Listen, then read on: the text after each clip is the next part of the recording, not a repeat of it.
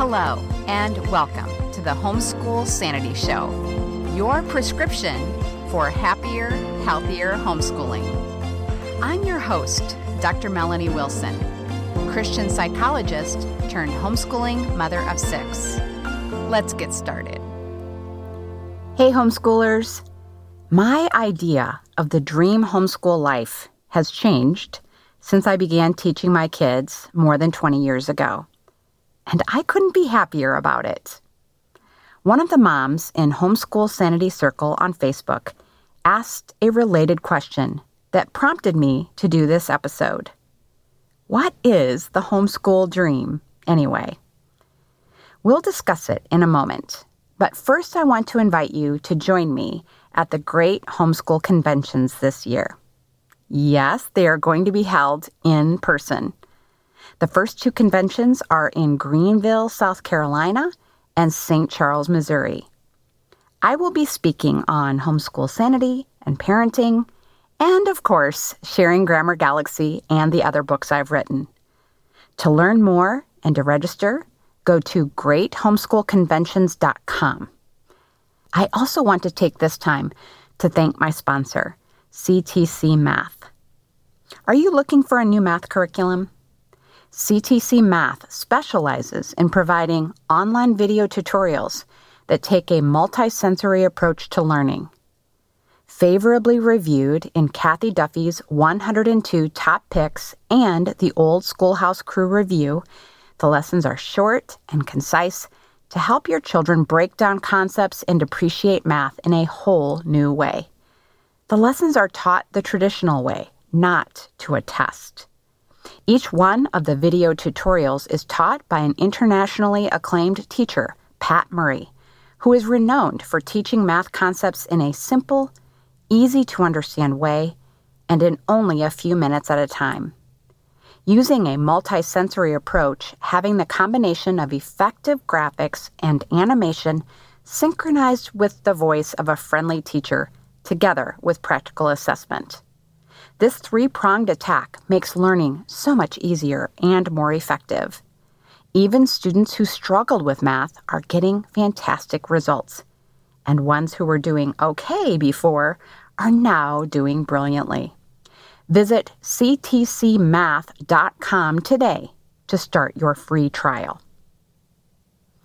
Now for this week's topic, the homeschool dream. As I've shared before, homeschooling wasn't my original dream.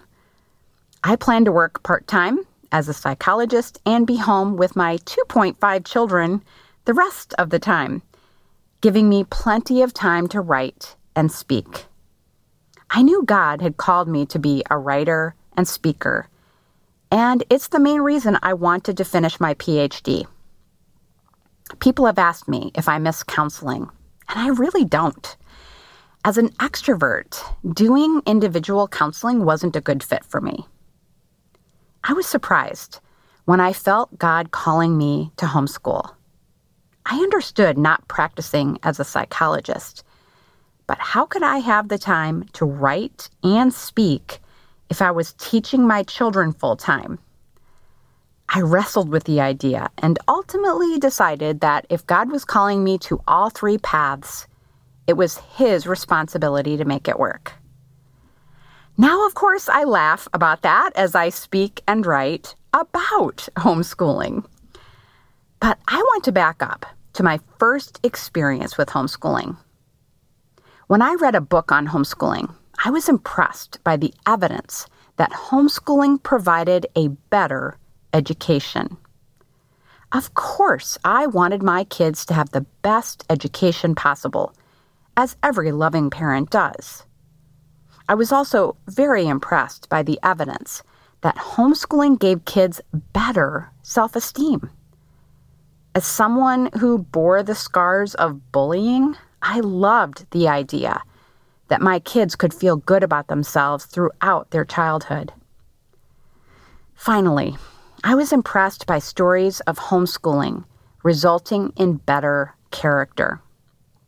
Homeschoolers were more likely to be mature, to be biblically minded, and have a work ethic that would lead to advancement in the activities of their choice. I chose to obey the call of God and try homeschooling. I certainly wanted what was better for my kids. If you followed me for any time, you know that my initial forays into teaching my preschooler were not successful. I had a preschooler, a toddler, and a baby, but I didn't think teaching preschool could be that hard. I had a PhD after all. I found a cute preschool curriculum to use and was excited about the fun we would have. But day after day, I found that I hadn't done any homeschooling at all. And it wasn't because I was cleaning or freelance writing or doing volunteer work. My kids were clean and fed, but otherwise I had no idea what I'd done. Laundry would frequently have to be rewashed after getting musty in the washer after days left untouched.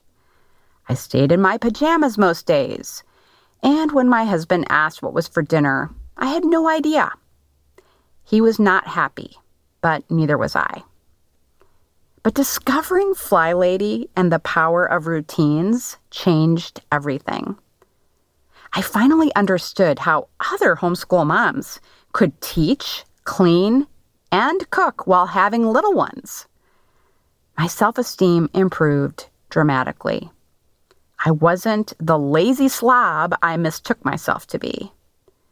I was actually teaching my kids and enjoying it. The materials created by homeschool publishers made it so pleasant. I became active in a homeschool support group and began spending time with other homeschoolers. It was fun. I was living the homeschool dream. I knew life was better than it would have been if we'd sent the kids to school. But that's when the terrors creeped in. I didn't understand why some of my Christian friends weren't homeschooling.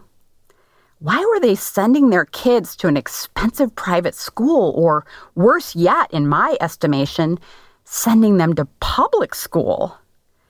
Didn't they want better for their kids? I preached about our superior education when I could, but I didn't stay on my pedestal for long. I learned that there were homeschoolers doing better than I was. They read more books than we did. They kept records that were also scrapbooks and journals.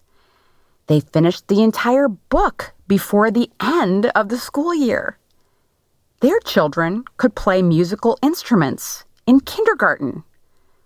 These homeschooling moms baked bread from grain they ground into flour. They gardened and farmed and cooked what they harvested. They sewed their children's clothing. They built practical things with their kids. They painted. Some of them even had their kids programming computers.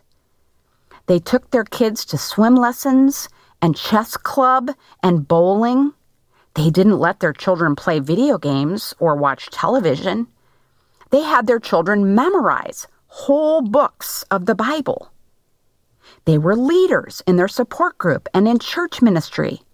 They wrote newsletters and later blogs. Some had successful businesses. And it became obvious to me that I wasn't as better as I thought. I needed to do more to live the homeschool dream. I redirected my frustration with non-homeschooling Christian parents to my kids. They weren't motivated enough.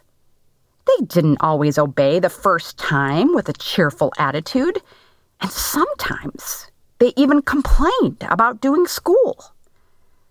I discovered that one child was dumping clean laundry into the hamper just so he wouldn't have to put it away. Another child wasn't doing their math homework for weeks. As angry as I thought I was at my kids, the real anger was directed inward. What was wrong with me? Why couldn't I discipline my kids and myself better? Why couldn't I get more done? Why weren't my kids wowing people? Why wasn't I? I felt even worse after volunteering at an 8th grade homeschool graduation. It seemed every graduate spoke multiple languages, played numerous instruments, had won statewide competitions, and already had their own business. My soon-to-be 8th grader had none of these accomplishments to speak of. Little did I know that the last bit of pride I had was about to go. My oldest rebelled in the way he knew would hurt me most, in front of my homeschooling friends. He questioned everything I'd taught him. Most hurtful of all, he suggested that he would be moving away after school and wouldn't see us much. That's when I realized that my homeschool dream was dead. I wasn't better. I wasn't even okay. I was devastated and confused. Now, I am so thankful for the death of that dream. I have said that my oldest saved our homeschool. My homeschool dream was about being better, when that is the antithesis of the gospel. Philippians 2, verse 3 says, "Do nothing out of selfish ambition or vain conceit. Rather, in humility, value others above yourselves." And Ephesians 2, verses 8 and 9 says, "For it is by grace you have been saved through faith, and this is not from yourselves. It is the gift of God, not by works, so that no one can boast." The irony of someone who had to be reluctantly called to homeschool, believing that they were better than others who either didn't homeschool or didn't homeschool the way she did. The Lord not only humbled me, but gave me compassion for parents who struggle with their educational choice, with their parenting, and with homeschooling in general. You may have read about what I learned by sending my oldest son to public school. If not, I'll link it in the show notes. And as some of my children have become adults and made choices I didn't like, I have learned more about my role as a Christian homeschooling mom. My calling is to train my children in the way they should go, not to ensure that's the way they go. After all, God doesn't force us to obey. Instead, He gives us wisdom, encouragement, and love that motivate us. I now understand that I am not accountable for my adult children's choices or even my teens' choices. I have freedom in that. That isn't to say that I don't give them feedback. I do. My dream was to be better, and that died. So, what is my homeschool dream now? To follow Jesus. I followed Him into this homeschooling lifestyle and then went my own way. Now I know that He has plans for me and my family that are good plans. These plans may not look like anyone else's. We may not be using the same curriculum, attending the same classes, or participating in the same activities. We may not discipline the way an expert says to do it. But there is joy as we keep walking. When we stumble in going our own way, we ask forgiveness and get back on the path. I am living the homeschool dream. It doesn't make for a very good Instagram account, though, because I'm not on a farm, reading dozens of books a week, or rehabbing a house. But my kids do things that amaze me. Every day is an adventure, just as it should be. What about your dream? Is it to be better? Is it to keep up with someone else's dream? Or is it following Jesus? One way to tell is with Matthew 11, verses 28 to 30. Take my yoke upon you and learn from me, for I am gentle and lowly in heart, and you will find rest for your souls. For my yoke is easy, and my burden is light. A misguided homeschool dream tends to become very, very hard. Of course, living the dream requires diligence. We want to teach our kids well, discipline as needed, and maintain order. But when we are striving in our own strength for the wrong goal, we will be exhausted. If anything I've shared has you thinking about getting organized or your anger in parenting, I encourage you to check out 2 classes available on my website, funtolearnbooks.com. And I want you to know, most importantly, that I'm praying for you. God will not leave you to live the homeschooling dream on your own. Thanks again to CTC Math for sponsoring this podcast. Find links to helpful resources at homeschoolsanity.com/dream. Join me next time as I talk with Carla Marie Williams about her new book, Unleashing Teens. Have a happy homeschool week. Thank you for joining me. Happy, healthy homeschooling can be yours. It begins with one small step. Let's continue the conversation on social media. I'm at Psycho with6.